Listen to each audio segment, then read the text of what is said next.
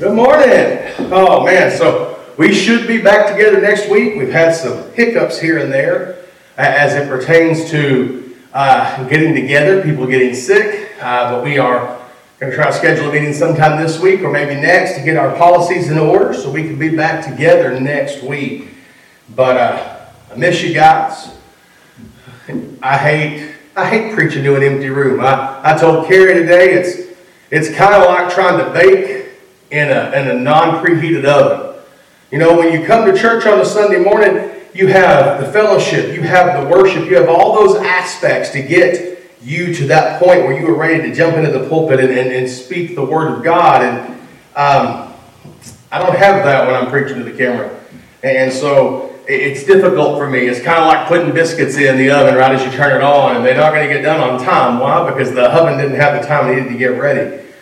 So pray for me this morning as we look to God's Word. You know, I thought long and hard about how to finish up our Thankful series. So far, we've talked about sacrifice, we talked about grace, but in the end, those are both things that we can kind of take for granted. Those are things we know we have, we know that happened, and we can take those for granted. I believe that was the point of this series. It's easy to be mindful during this part of the year for those material things that we have. It's easy to be thankful for family and for friends. And so much of what the believer has to be thankful for, though, isn't measured in physical terms. They're abstract thoughts. They're abstract ideas. So to finish this series, I kept asking, how do you finish being thankful? When I was in youth group, and parent, we had a speaker come in one time who told us a story of a bird. And he said this. He said, if a bird went to a beach and grabbed one grain of sand and flew from here all the way to the moon and dropped off that grain of sand and flew all the way back and grabbed another grain of sand and he flew all the way back to the moon. And he did that over and over and over again until he took all of the earth and moved it to the moon one grain of sand at a time, that would be just the beginning of eternity.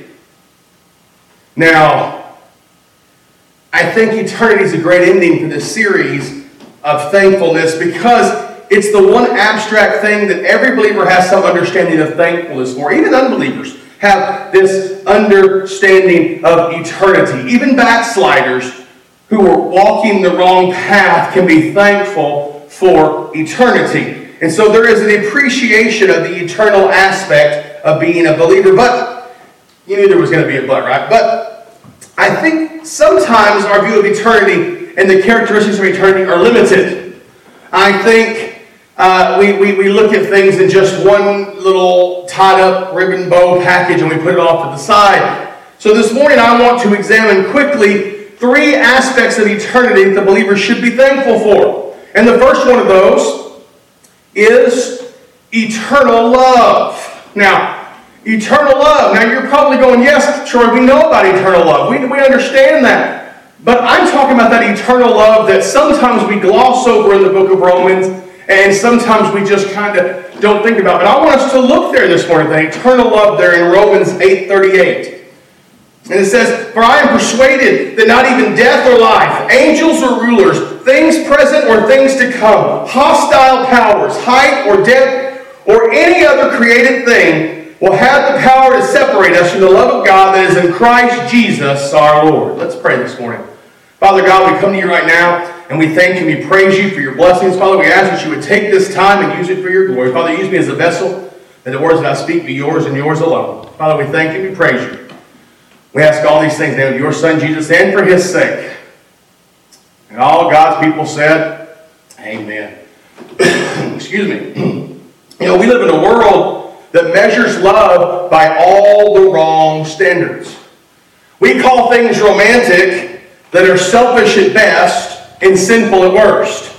We talk about a love that we fall into and we also fall out of. If you're always falling, you're going to end up pretty low. We have a world where love is fickle. It's something that fades and goes away. There are many relationships in this world, many marriages that end over the words, "I just don't love you anymore." That's why it's so important to realize and be thankful for the eternal love of God to humanity. We have spoken several times before of the quality of God's love. We have talked about the things that God is doing. We know it's unconditional. We know it's spoken through action and not through words. We can describe God's love from here until our death, but I think the most important part of that love is that it is eternal. Here in Romans, Paul tells us that nothing can separate us from the love of God. Nothing. There is complete faithfulness and presence of God's love in our life. God's love is eternal. It does not end. It goes on and on and on. It is love that provides the other things we've talked about in this series. It's that love that is the key. His love doesn't stop. You can't run him off. His love doesn't stop. You can't make him not love you anymore. Try as you might, you will not succeed. There was a time in my life when I was very upset and mad with God. And so what did I do? I did everything that I could do to try to make him mad at me. Everything that you can imagine, I was trying. Everything that, short of getting things that get me thrown in jail, I did that once. But I didn't actually do that. That was the whole other story. Ask me about it sometime. But the truth is, no matter what I did, God's love never stopped. No matter how hard I tried, God never stopped loving me. I cannot get God to not love me anymore. His love did not begin, and it will not end. He loved you before you were born. He loved you when you weren't even thought of yet. He loved you as he was orchestrating the processes inside of your mother to bring you into this world. God's love has always existed and will always exist. It's not a feeling. It's not something that comes and goes. It's not something that's here today and gone tomorrow. There's not this roller coaster effect. God doesn't fall in love with me and then out of love with me. God's love is eternal, and it's constant, and it stays there. It's not a warm emotion. It's an undying and unwavering devotion no matter how badly we fail. His love is eternal, and we should be thankful for that love. Also, another part of eternity that we need to be thankful for is everlasting life. Now you're going, Brother Troy, I thought we were talking about eternity, and we are.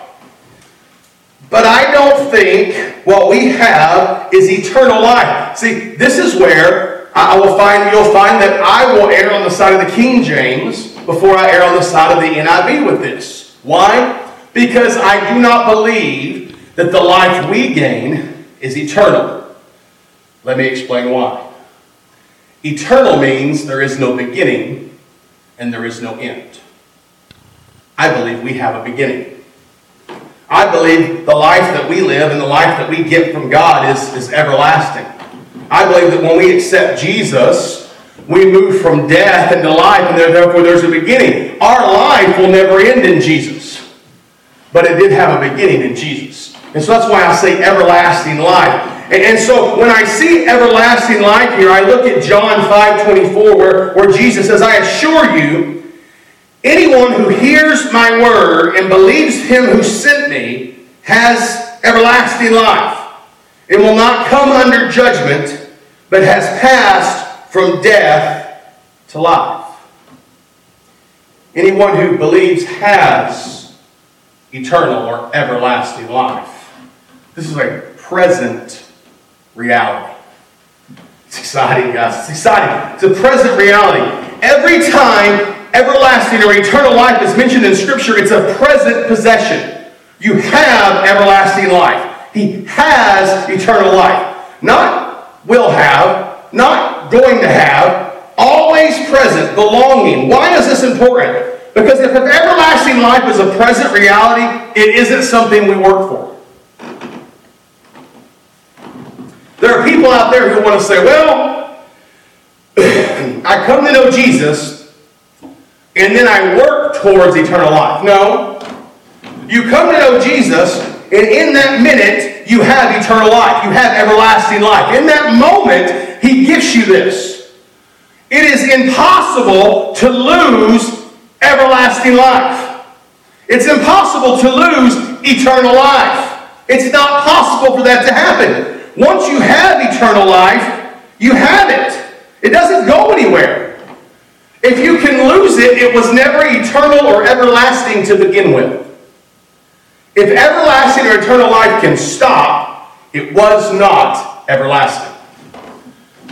When Scripture talks about eternal or everlasting life, it is always about the present possession of the believer.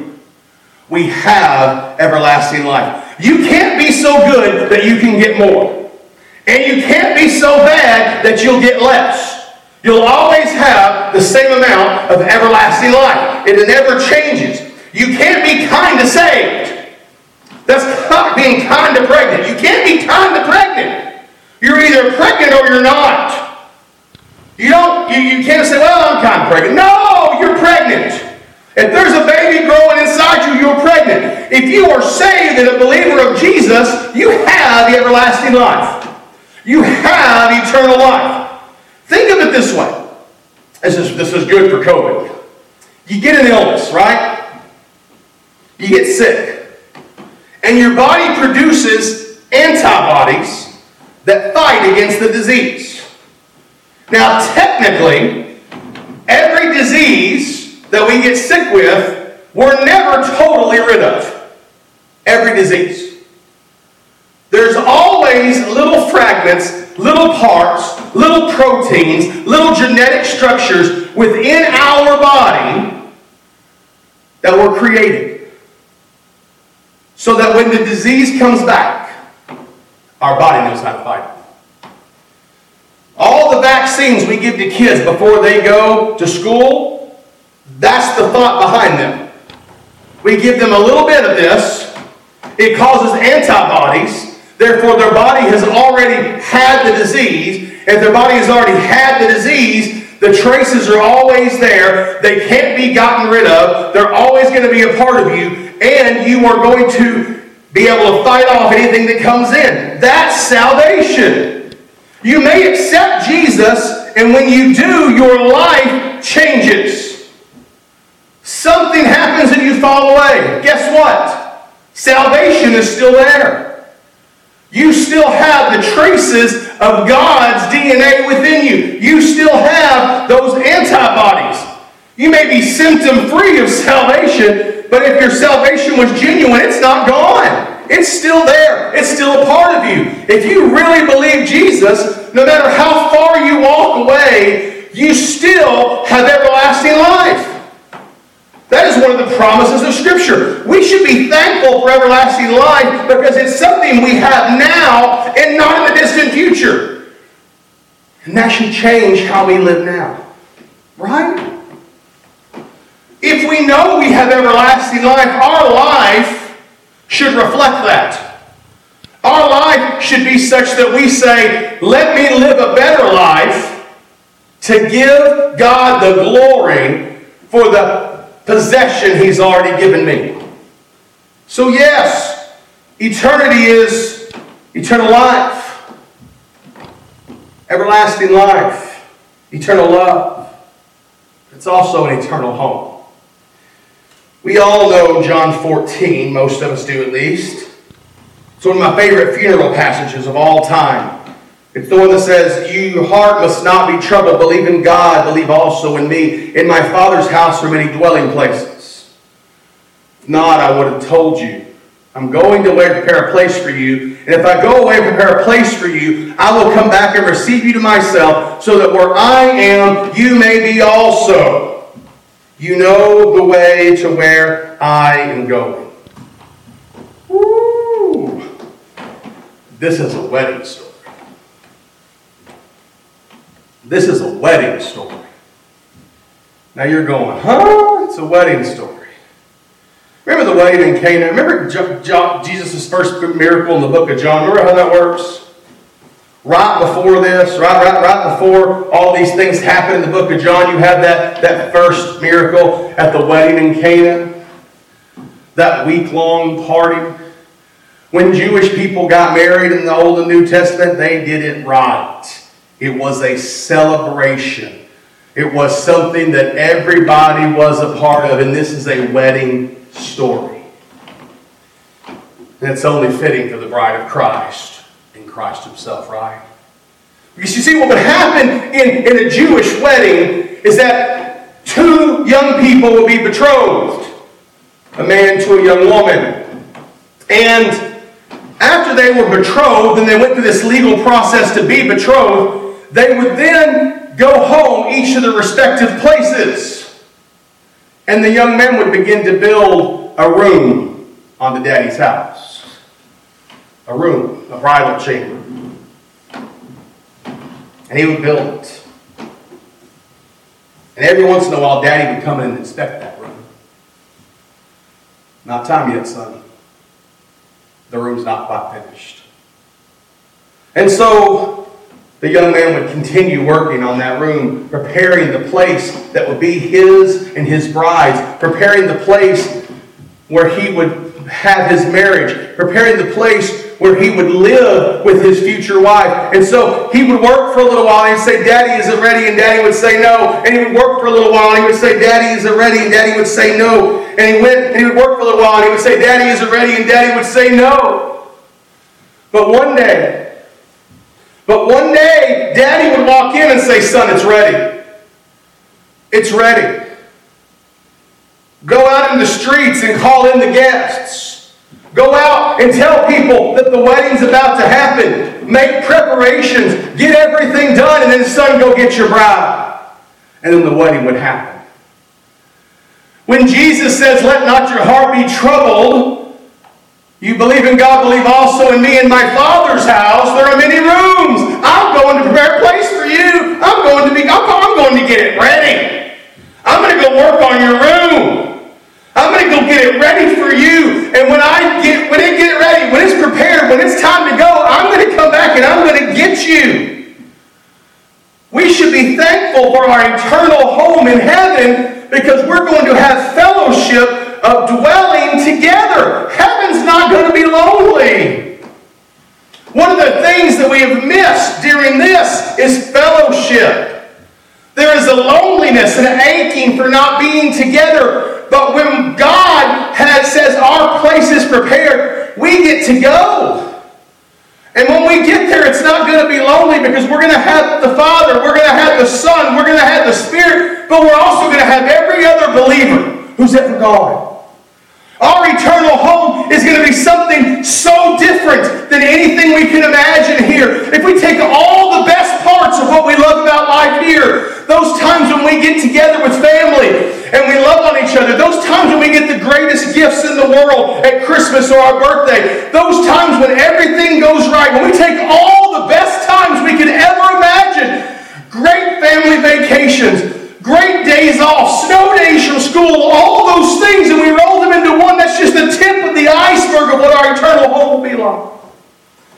The fellowship and the greatness, because we will get there and we see that God has planned for us so much more than we could ever imagine. This story of the eternal home of the believer tells us that the individual has worth in the sight of God. Because He goes to prepare a place for me and for you and for our neighbor. He's gone to prepare a place for each of us. And when our place is prepared, He comes to get us. What makes this our home is not the beauty there, but the presence of God. You know, there's a house in Perrin that I never went through probate on. I was living 6 hours away, and I couldn't see driving back and forth to do that. And they auctioned it off, and I had family members who got mad at me. They got mad at me because that was Mom's. Now, I should have more respect for that, but the thing about that wasn't my home. Mom made that home. It was her presence that said to me, that's home. And now that she's not there, it's not home. It's a house. That town isn't home. It's a town. Mom's presence made it home. our eternity is not heaven, is not home, simply because it's so popular and it's so beautiful. What makes heaven or the new earth our home is the presence of our Father. Can you imagine in that day? Can you imagine when you stand in the presence of God? When you stand in the presence of Jesus? There have been times in my life when my heart has ached to be with Jesus. And the Holy Spirit has been a great comforter, as the Bible tells me. But there are still times I want to be in the presence of Jesus. That's what makes our eternal home home. Eternity is something believers should be thankful for. We serve a God who has eternal love for us. We have everlasting life. And we have an eternal home secure and prepared for us in the presence of Almighty God. That's amazing. And that blows my mind just to even think about. That God loved me that much. We started this series with the verse. It's our theme verse. But thanks be to God for His indescribable gift. God's gift is indescribable because there are so many things that it gives that we could never do on our own. Maybe this morning you've been struggling with the thoughts of eternity. That becomes hard. To wrap our mind around the eternal.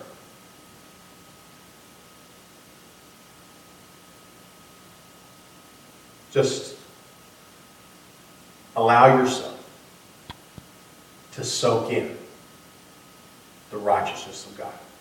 Maybe this morning you've been struggling with God's love. You've been thinking, oh my goodness, there's no way God could still love me. He doesn't know what I've done. God knows everything that you've done. God knows every step you've taken. He knows every sin that you've stepped off in. He knows every bad thought that you have. He knows everything about you. But His love never fails. Nothing can separate us from the love of Christ. Nothing. We can't separate ourselves from the love of Christ because Jesus loves us so much. His love goes on and on and on. Friend, today, if you are afraid that God can't love you anymore, I'm here to tell you that Jesus loves you. He loves you with everything that He is, and He will not stop until you hear that love for you. You can't make Him not love you. He's going to keep loving you. Give into that love today. Maybe today you've been struggling with the idea of everlasting life. You've been thinking every time you turn around, every time you do something, that you know you have lost your salvation. You know that you're not saved anymore. Friend, let me tell you something right now. The Bible tells me that I can't lose my salvation. If I lost it, it means I never had it. Because everlasting life is always a present possession for those who follow Jesus. Friend, if you're afraid you're losing your salvation, it's not going to happen. Now that doesn't mean we have a reason to be living cheap grace. That doesn't mean we live our life however we want to. What that means is because we know we have everlasting life, our life should change. We should begin to say, God, I'm going to follow you no matter what, and I'm going to please you with my life. That should be our calling. But friend, you'll never lose your everlasting life because God gave it to you. It's your present possession. It's a gift, and it's yours now. Maybe you doubt the presence of your eternal home. Maybe you find yourself confused because everything you read seems so different because there's premillennial, there's amillennial, there's postmillennial, there's everything else in between, and everybody's trying to tell you all these things that are supposed to happen. Let me tell you, friend, it doesn't really matter which way it happens. It doesn't really matter how it looks. It doesn't matter, because what I know from reading God's Scripture is that God has a place for us. It doesn't matter when that place is. It doesn't even matter where that place is. It just matters that God is preparing a place for me and for you. It just matters that He loves us that much. That's what matters. Nothing else in the world matters. But that God's Word promises that what's an eternal home, that's what matters. Maybe this morning you want to pray. I'll pray with you. Call me on the phone again. Maybe this morning you have some other need. Maybe you want to start the missions or ministry. Maybe you want to join this church in membership. Maybe this morning. Maybe you've never known Jesus as your Savior. Maybe you've never known Him, and so that means for you, right now, you don't have eternal love. It's there. He's offering it, but you don't know the feeling of it. Maybe you don't know Jesus and you don't have everlasting life. You're not guaranteed to live on when this world comes to an end. Maybe this morning you don't have an eternal home. You have eternal separation coming your way. Maybe that's what's coming. Today's the day to grab all of these promises. Today's the day to learn to be thankful for His love, for His life, and for His home. Maybe that's today, because if you don't know Jesus, pick up the phone right now and call me. Call me. 254-646-2485. Pick up the phone and call me. You want my cell number? 817-776-3569. If you don't know Jesus today, make today be the day. But wherever you're at this morning, whatever your need, give it to Him. Would you pray with me? Father God, we come to you right now and we thank you, we praise you for your blessings.